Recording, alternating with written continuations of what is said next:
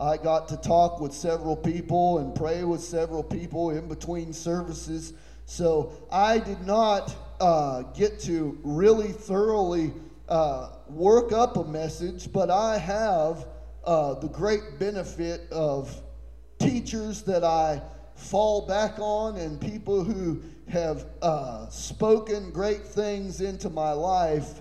And if you know me, that I like very much a lot of what Joel Beakey puts out. And I decided that I wanted to preach on Christian discipleship, what it means to be a follower of Christ. And we've dealt with this topic in some of the scriptures that he deals with in depth of what it means to be a follower of Jesus Christ. But I want to give you, Joel Beakey in the Reformation Heritage Study Bible has an article titled Christian Discipleship. I have preached on Christian discipleship and what it means to be a disciple of Christ, in that we take up our cross and follow him. We deny ourselves, amen, and we follow him, which is, all three of these are commands. That we deny ourselves is a command. That we take up our cross is a command. That we follow him is a command, amen. And if we're not willing to do these three things, Jesus says that you cannot be my disciple. This is very emphatic language. I want to read a couple places where we have this language, and then I want to talk and even take a few points from Joel Beakey's article.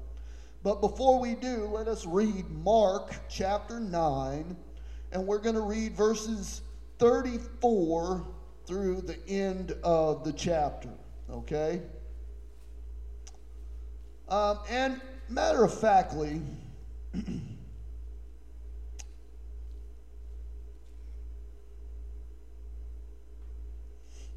now let's do 34 and through 38, okay? So we begin at verse 34 in Mark chapter 9, and it says, "And when he had called the people unto him with his disciples also, he said unto them, Whosoever will come after me, let him deny himself and take up his cross and follow me. For whosoever will save his life shall lose it.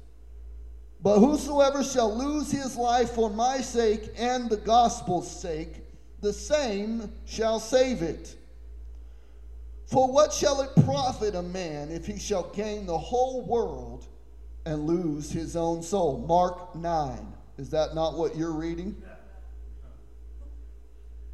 Oh, it's Mark 8. My apologies.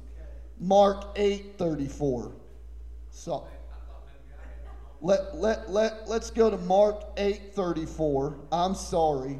I looked at my paper. I'm in chapter 8, but the heading on the top of the page said 9 because there's one verse on my page that's 9. Okay, that was an easy mistake. Mark 8. Mark chapter 8, verse 34 through 38. Okay, now we'll start from the beginning. Now that everybody's on the same page, okay? And if it helps, it's on page 1429 in my Bible.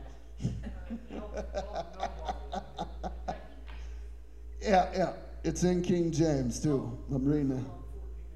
Oh, you're getting close. Yeah. Her study Bible must have more notes. Mark chapter 8, verse 34. Let's start from the real Mark 8:34.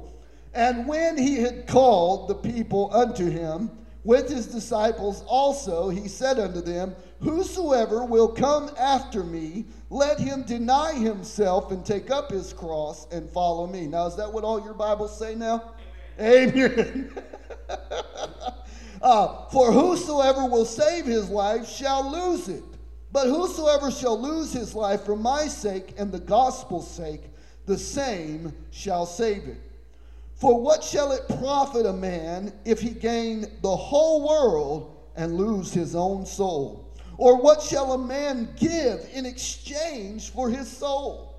Whosoever therefore shall be ashamed of me and my words in this adulterous and sinful generation, of him also shall the Son of Man be ashamed when he comes in the glory of his Father with the holy angels. Amen? Is that what everybody got?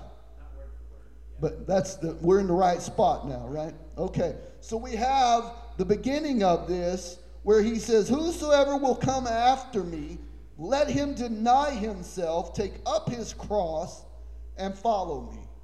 Now, this is emphatically what it means to be a disciple of Jesus Christ. And if you'll turn with me, and I'm going to make sure I get this exactly accurate, to Luke 14, Luke chapter 14, and we're going to start at verse 26. When you get there, say amen.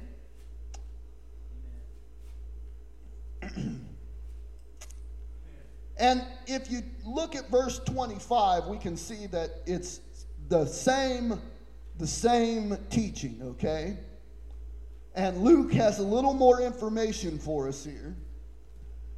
Verse 25, it says, and there went great multitudes with him, and he turned and said unto them, if any man come to me and hate not his father and mother and wife and children and brethren and sisters, yea, and his own life also, he cannot be my disciple. Now, I want you to underline the fact that he says, if you're not willing to love me more than all of these, you cannot be my disciple, okay? In verse 27, he says, and whosoever doth not bear his cross and come after me cannot be my disciple. And if which of you, intending to build a tower, sits not down first and counteth the cost, whether he has sufficient to finish it? Lest happily, after he hath laid the foundation and is not able to finish it, all that behold it began to mock him, saying, this man began to build and was not able to finish. Or what king going to make war against another king sitteth not down first, and consulteth whether he is able with 10,000 to meet him who cometh against him with 20,000? Or else, while the other is yet a great way off, he sendeth an ambassage and desireth conditions of peace. Now watch, he told this parable, he told these two parables for a reason. He told this parable for a reason, and the reason is given in verse 33. So likewise. This so likewise is a very important statement. He's telling you, like these parables, like a king that goes out to war and makes ways out whether he has enough to go to war, or someone who's building a house, if he has enough to finish it. He's telling you that you must count the cost when you come to follow Christ. So having faith in Christ and being a disciple of Christ, you're counting the cost. You're weighing out that you know that following him is going to cost you this much. It's going to weigh upon you a burden of taking up your cross. It's going to give upon you a burden of denying your own self. It's going to cost you following him and not following the world. Amen? So there's a price to be paid even in your following of Christ. We call it in Reformed circles the Christian duty, the duty of the believer to live unto God. Amen? This is what we understand it to be. And he says, so likewise, whosoever he be of you, that forsaketh not all that he hath, he cannot be my disciple.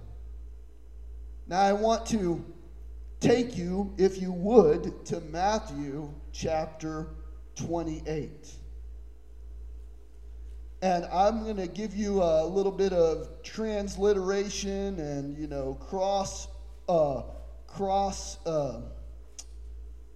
parallel versions of the Bible of this, okay? We're doing Matthew chapter 28, verse 18.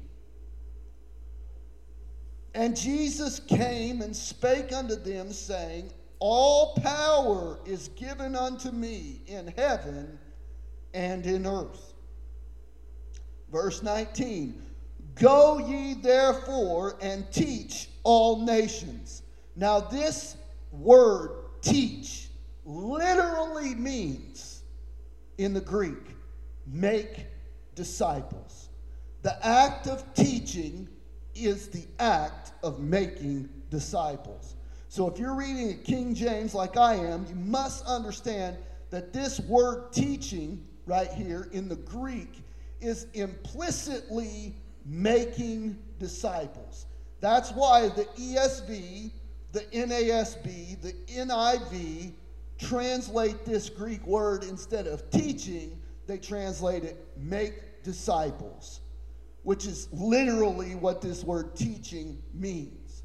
But in the King James era of English, this word teaching was understood that if you're teaching somebody something, they're learning from you as a disciple.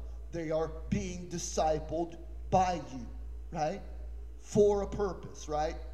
And in the rabbinic tradition, a teacher, a rabbi, taught his disciples or his followers to live as he lived.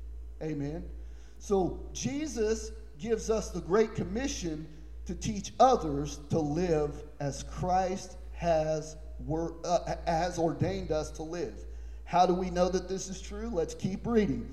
Go therefore and teach all nations, baptizing them in the name of the Father and of the Son and of the Holy Ghost. Now watch what he says. Teaching them to observe all things whatsoever I have commanded you. And lo, I am with you always, even unto the end of the world. Amen. This understanding of discipling, once we read Mark and Luke, where he's saying, you can't be my disciple unless you do this, this, and this, he's laying out parameters. You have to be willing to deny yourself. You have to be willing to take up your cross, and you have to be willing to follow me. What does it mean to follow? Follow the teachings that he taught. Amen? So this is what it means to make disciples. Now, the modern Christian idea of this is very far from what biblical Christianity used to do, okay? Disciples agreed to follow the rabbinic, what their rabbi taught, right? They were essentially agreeing, hey, if you want us to pray this way, we're going to pray that way. Notice how the disciples came to Jesus and said, will you teach us to pray as John is teaching his disciples to pray? Right? Isn't that what they asked him in Luke? What did he say? He said, when you pray, pray this way. Our Father, who art in heaven, hallowed be thy name. Amen? So we understand that they're agreeing that this is going to be the model for our prayer life, and the things that Jesus lined out here for us in this prayer, that's the things that we're going to pray for. Right? And people get all stuck in the mud and they go, oh, you're just being heretical, or, you're just being a cult leader, or you're just being one of those stoic, what's the word? Pharisee kind of Christians, if you're just going to pray the Lord's Prayer. I challenge you to pray the Lord's Prayer on a regular basis and see if it doesn't change what you think is important when you pray. Because if you think about all the things that he tells you to pray, first of all, who are we talking to? Our Father who art in heaven. Hallowed be your name. Your kingdom come. Your will be done in earth as it is in heaven. You see, our prayer life most of the time in modern Christianity starts out with our wants and our needs and what we want, and not what God wants, and not what God desires to do in us and through us. Amen? I think we need to get back to praying the way that Christ taught us to pray. We're so far from it. We're so far from how Christ taught his disciples to pray in different situations. How he taught them to tarry in prayer, right? On the night, in the most troubled time of Jesus' life, what does he do? He prays. Are we doing that when we're faced with trials and tribulations? Is it our first instinct to go before the Father, or is it our first instinct to go, oh God, what are you doing? And then we call another brother and sister and, oh Lord, man, I'm really going through it now. I don't know what God's doing in my life, but oh man, I'm really going through. Instead of praying and really seeking God. And hardly ever do you hear Christians praying like Jesus prayed in the midst of circumstances that were troubling and weighing heavy upon him. He said, if it's possible, let this cup pass from me, but nevertheless, not my will, but thy will be done.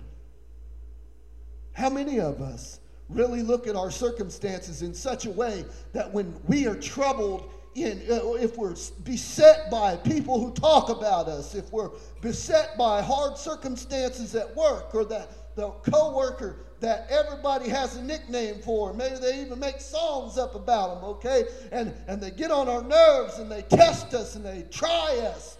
Maybe when we're in the middle of that is when we ought to pray and say, God, I don't know what you're doing with this person in my life, but I sure am asking that your will would be done in my life. Because if I had my way, God, I'd put a pop knot on their head. Right? You got to be a little older to understand that one, Mike. Like another year and you'd get it. No. But that's the kind of thing. We don't look at it as opportunities for us to grow in our faith, but that's exactly what trials do for us. They help strengthen our faith. The testing of your faith brings patience. Without the testing, there will be no growth. Without the trial, there will be without the fire of tests and trials, you're going to be left with all kinds of impurities. You're going to be left with all kinds of fool's gold, and you will not be tried in the fire. You'll not be molded and shaped into the image of Christ without the trying of your faith, as in fire. Fire purifies gold. It purifies precious metals, because only when it goes in the fire can you get the gold separated from all the other minerals, and then you can scoop off all that other minerals and you can throw it away. That's why our faith has to be tried by fire, by trials, by tribulation, because only in the testing of your faith will you produce patience. And only with patience will you have endurance. And only with endurance will you have hope. And only when you have hope will you not be ashamed. That's what Peter says. Kyle, I'm praying for them allergies. They're whooping all over you right now. Now I'm going to get to this little article that I have in this Bible here. He says here, in the middle of his public ministry, the Lord Jesus Christ takes time in Mark 8:34 to spell out what he demands of those who follow him. Whosoever will come after me, let him deny himself, take up his cross, and follow me. These words are addressed to all Christians in every time and in every place. Thus, they are still in great force today. What is a disciple, he says? The Greek word means one who learns, especially one who learns by inquiry and by use or practice of what he is taught, according to Abbott Smith, a manual for Greek lexicons of the New Testament. Christ said, "Learn of me," in Matthew 11:29. All who belong to Christ must enroll in his school and learn from him, receiving his doctrine and testimony and conforming themselves to his example of faith and godliness. Is this not true? Is this not Christ's expectation of his followers? He goes on, he says, learners need teachers. Can I get an amen? Christ has appointed teachers for his church, namely the apostles and their successors, the ministers of the word of God. See Acts 6:4, 1 Timothy 5:17. As servants of Christ, these earthly teachers must defer to him, Christ. And the goal of their instruction is and should be that Christ be formed in those under their care. Galatians 4:19. And I would like to turn to Galatians 4:19 because I found this reference very intriguing. In Galatians 4, verse 19, Paul says, "My little children, of whom I travail in birth again until Christ be formed in you. I desire to be present with you now and to change my voice, for I stand in doubt of you." Now he goes on to say many other things, admonishing them that they're not under the law and they don't need to be under the yoke of the law, but they've been saved by God's grace, right? But the fact is that every pastor, every elder, every teacher in the church, he should desire, earnestly desire, that the outcome of his preaching is that Christ be formed in those who hear the gospel message. That Christ be formed in those who already call themselves Christians. That Christ would be conformed in them to a greater degree. I say it another way. When he prayed for the Ephesians, he said, "I pray that you, being rooted and grounded in the faith, together with all the saints, would be able to comprehend what is the height and the depth and the length and the breadth of the love of God, and to be filled with all the fullness of God." Amen? That should be the goal of the preaching and the teaching of the church. Not condemnation, not hateful language. Now, there is time for correction. There's time for rebuking. But there's also time for admonishment and for teaching. For lovingly bringing people into fellowship with Christ. But there must first be a willingness on their part to deny themselves, to take up their cross, and to follow him. I'm going to go back to this article. He says, "We preach not ourselves, but Christ Jesus the Lord." And he cites 2 Corinthians 4:5. What should Christ's disciples learn? And he cites three things. First, they must deny themselves, to say no to their self and its demands. Self-denial begins with the recognition that our problems in this life result from consulting our own will, from going our own way, and for living for our own ends. Christ must show us that to be self-centered and self-serving is self-destructive. This culture of self, in this culture of self, it is the outworking of our sinful nature, which we are born with. We must turn our backs on it in order to follow Christ. Self-denial is so basic in the Christian life that Christ includes it as the third petition of his model prayer. Thy will be done. Amen. Not my will, but thy will be done. Amen. The third petition of the Lord's Prayer is, thy kingdom come, thy will be done. Amen. So he notes this quote from the Heidelberg Catechism. He says, thy will means grant that we and all men may renounce our own will and without murmuring obey thy will, which is only good. That's the Heidelberg Catechism, question 124. Kyle probably knows it like the back of his hand, right? Second, he says disciples must learn to take up their cross.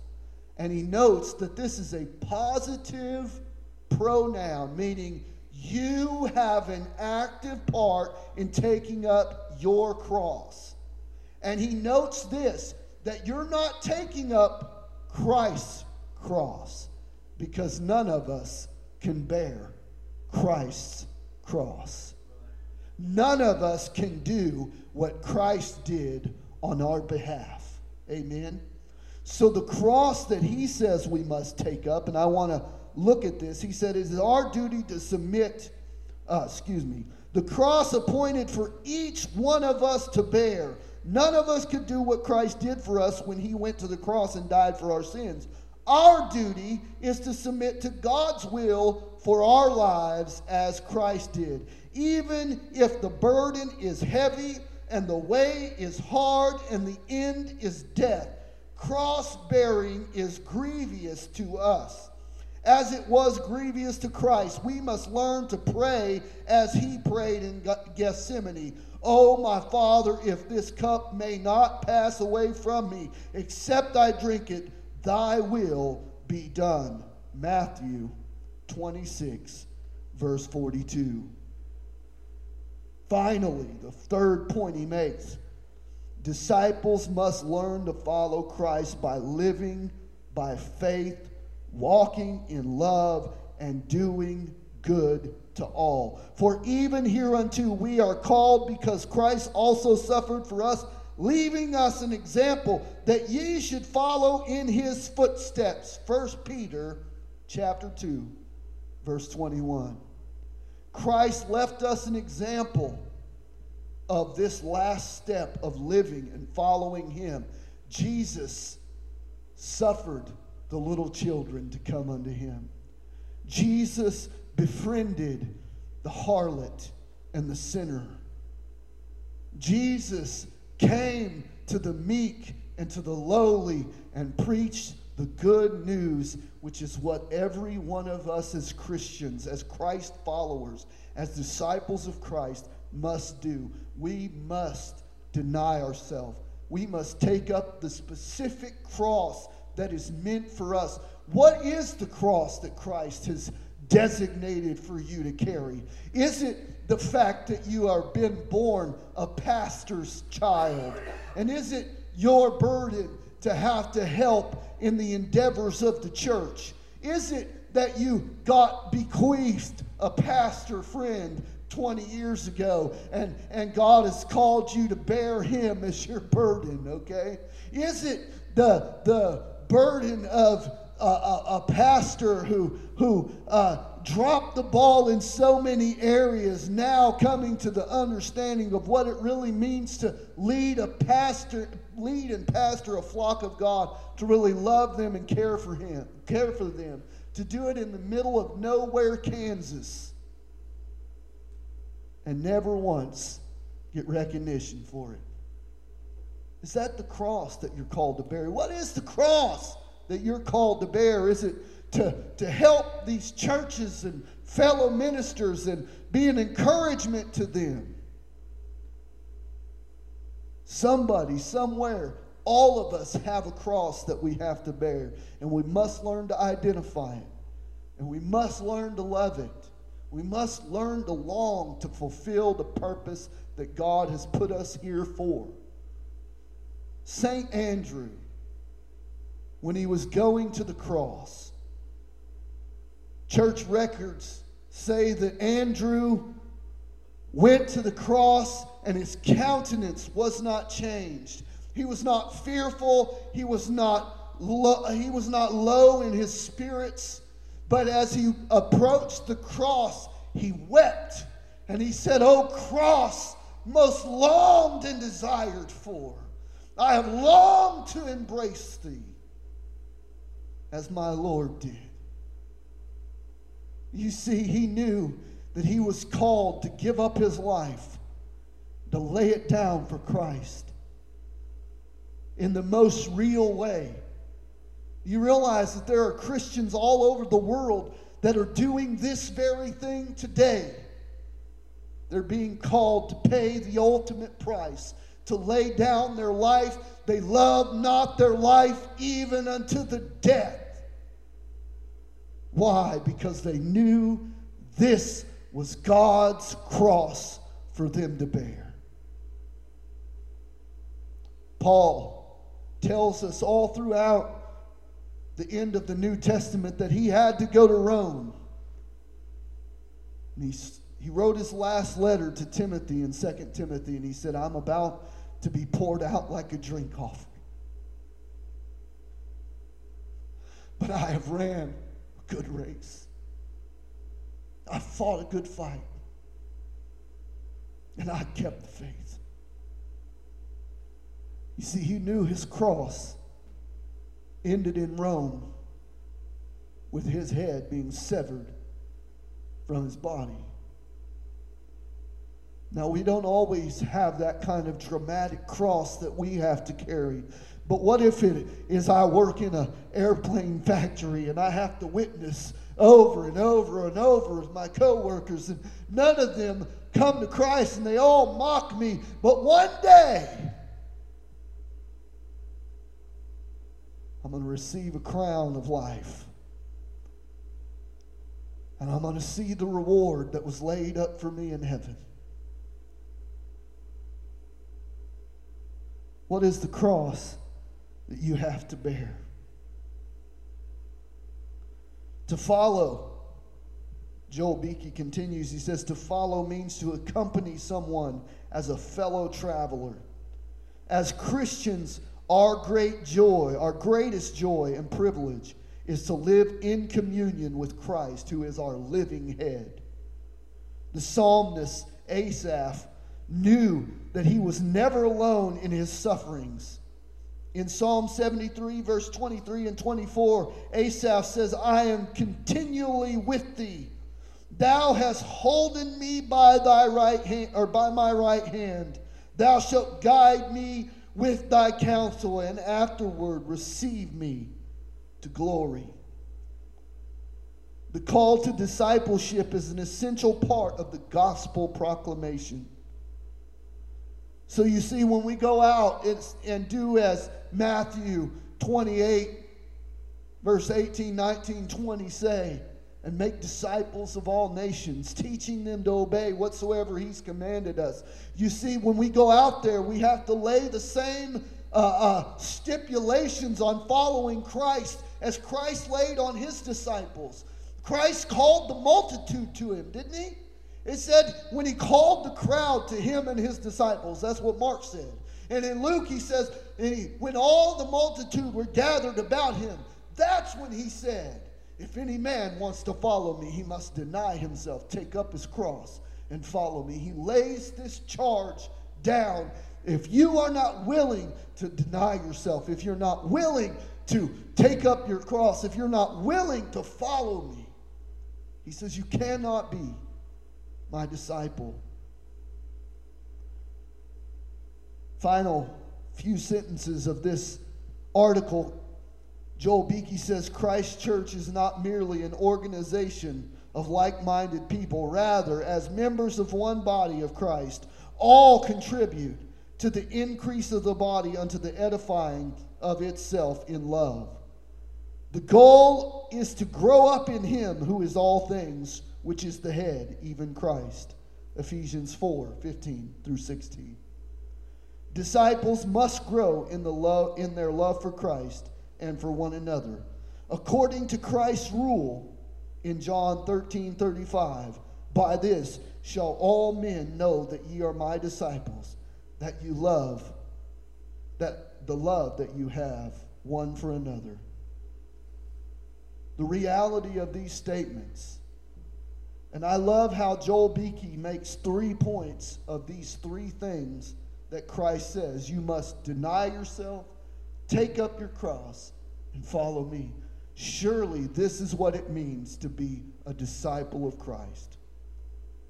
And I don't know about you, but I think the first one is probably the hardest thing for any of us to do, is to deny ourselves. Because it's so easy for us to get sidetracked by what we want to do and what we like to do and what's pleasing for us to do. I'm telling you today, I had 2 conversations that I'm not sure I really wanted to have, but I knew I had to have them. And had I done what I wanted to do, I would not have addressed them.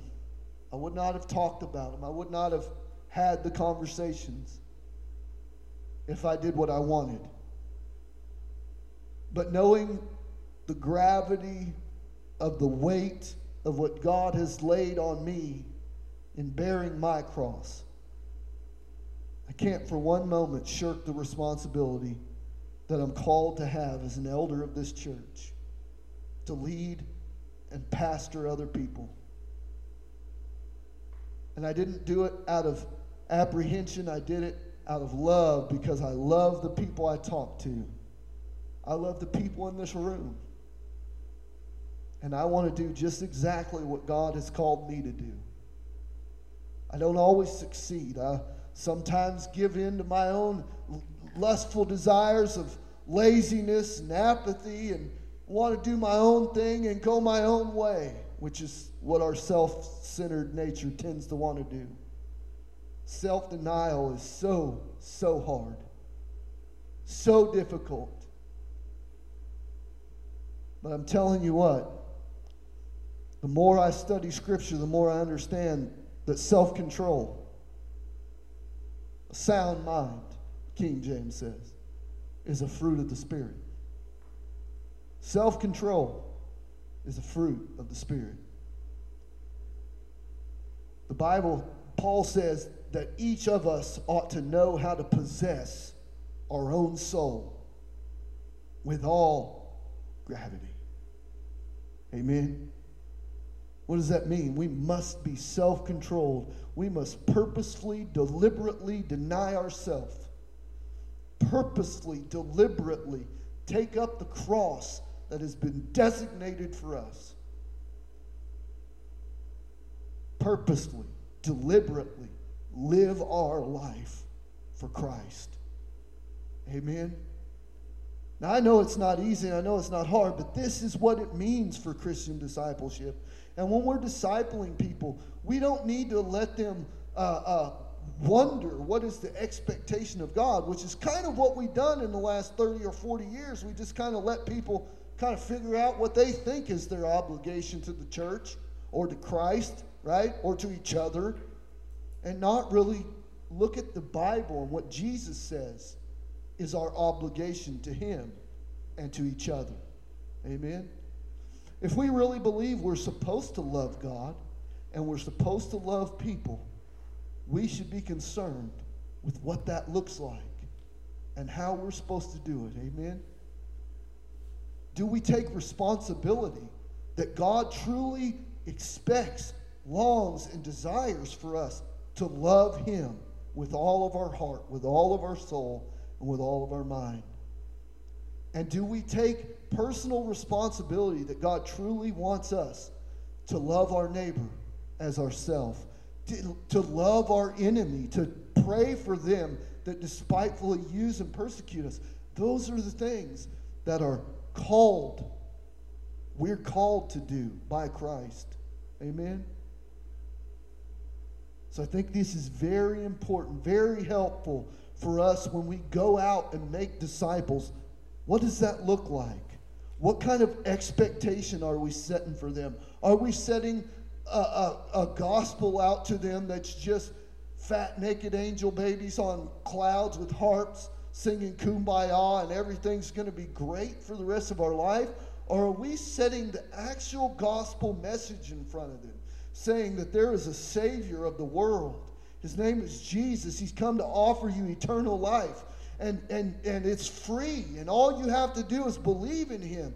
But once you believe in Him and you follow Him, you must count the cost and truly, absolutely deny yourself. Take up your cross and follow Him. Because that's what it means. Amen? That's what we need, maybe a refresher course when we're telling people, look, this Christian life is worth it. but it's not easy. Amen. The way to hell is easy. Everybody's going that direction. The road is wide and the way is broad and many. But straight is the gate. Narrow is the way that leads unto life. And few there be that find it. That's why Jesus said, the kingdom of heaven is like a widow who lost a coin. She first lights a lamp and sweeps her house and searches diligently to find that. Now God is the one who searches diligently to find us. Through time and space, eternity, circumstance, God sought me out, found me.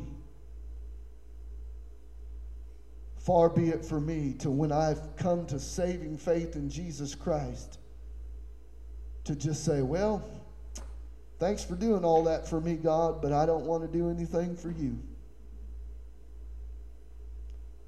What a pitiful state is the heart that thinks that way. Let us not think that way. Amen.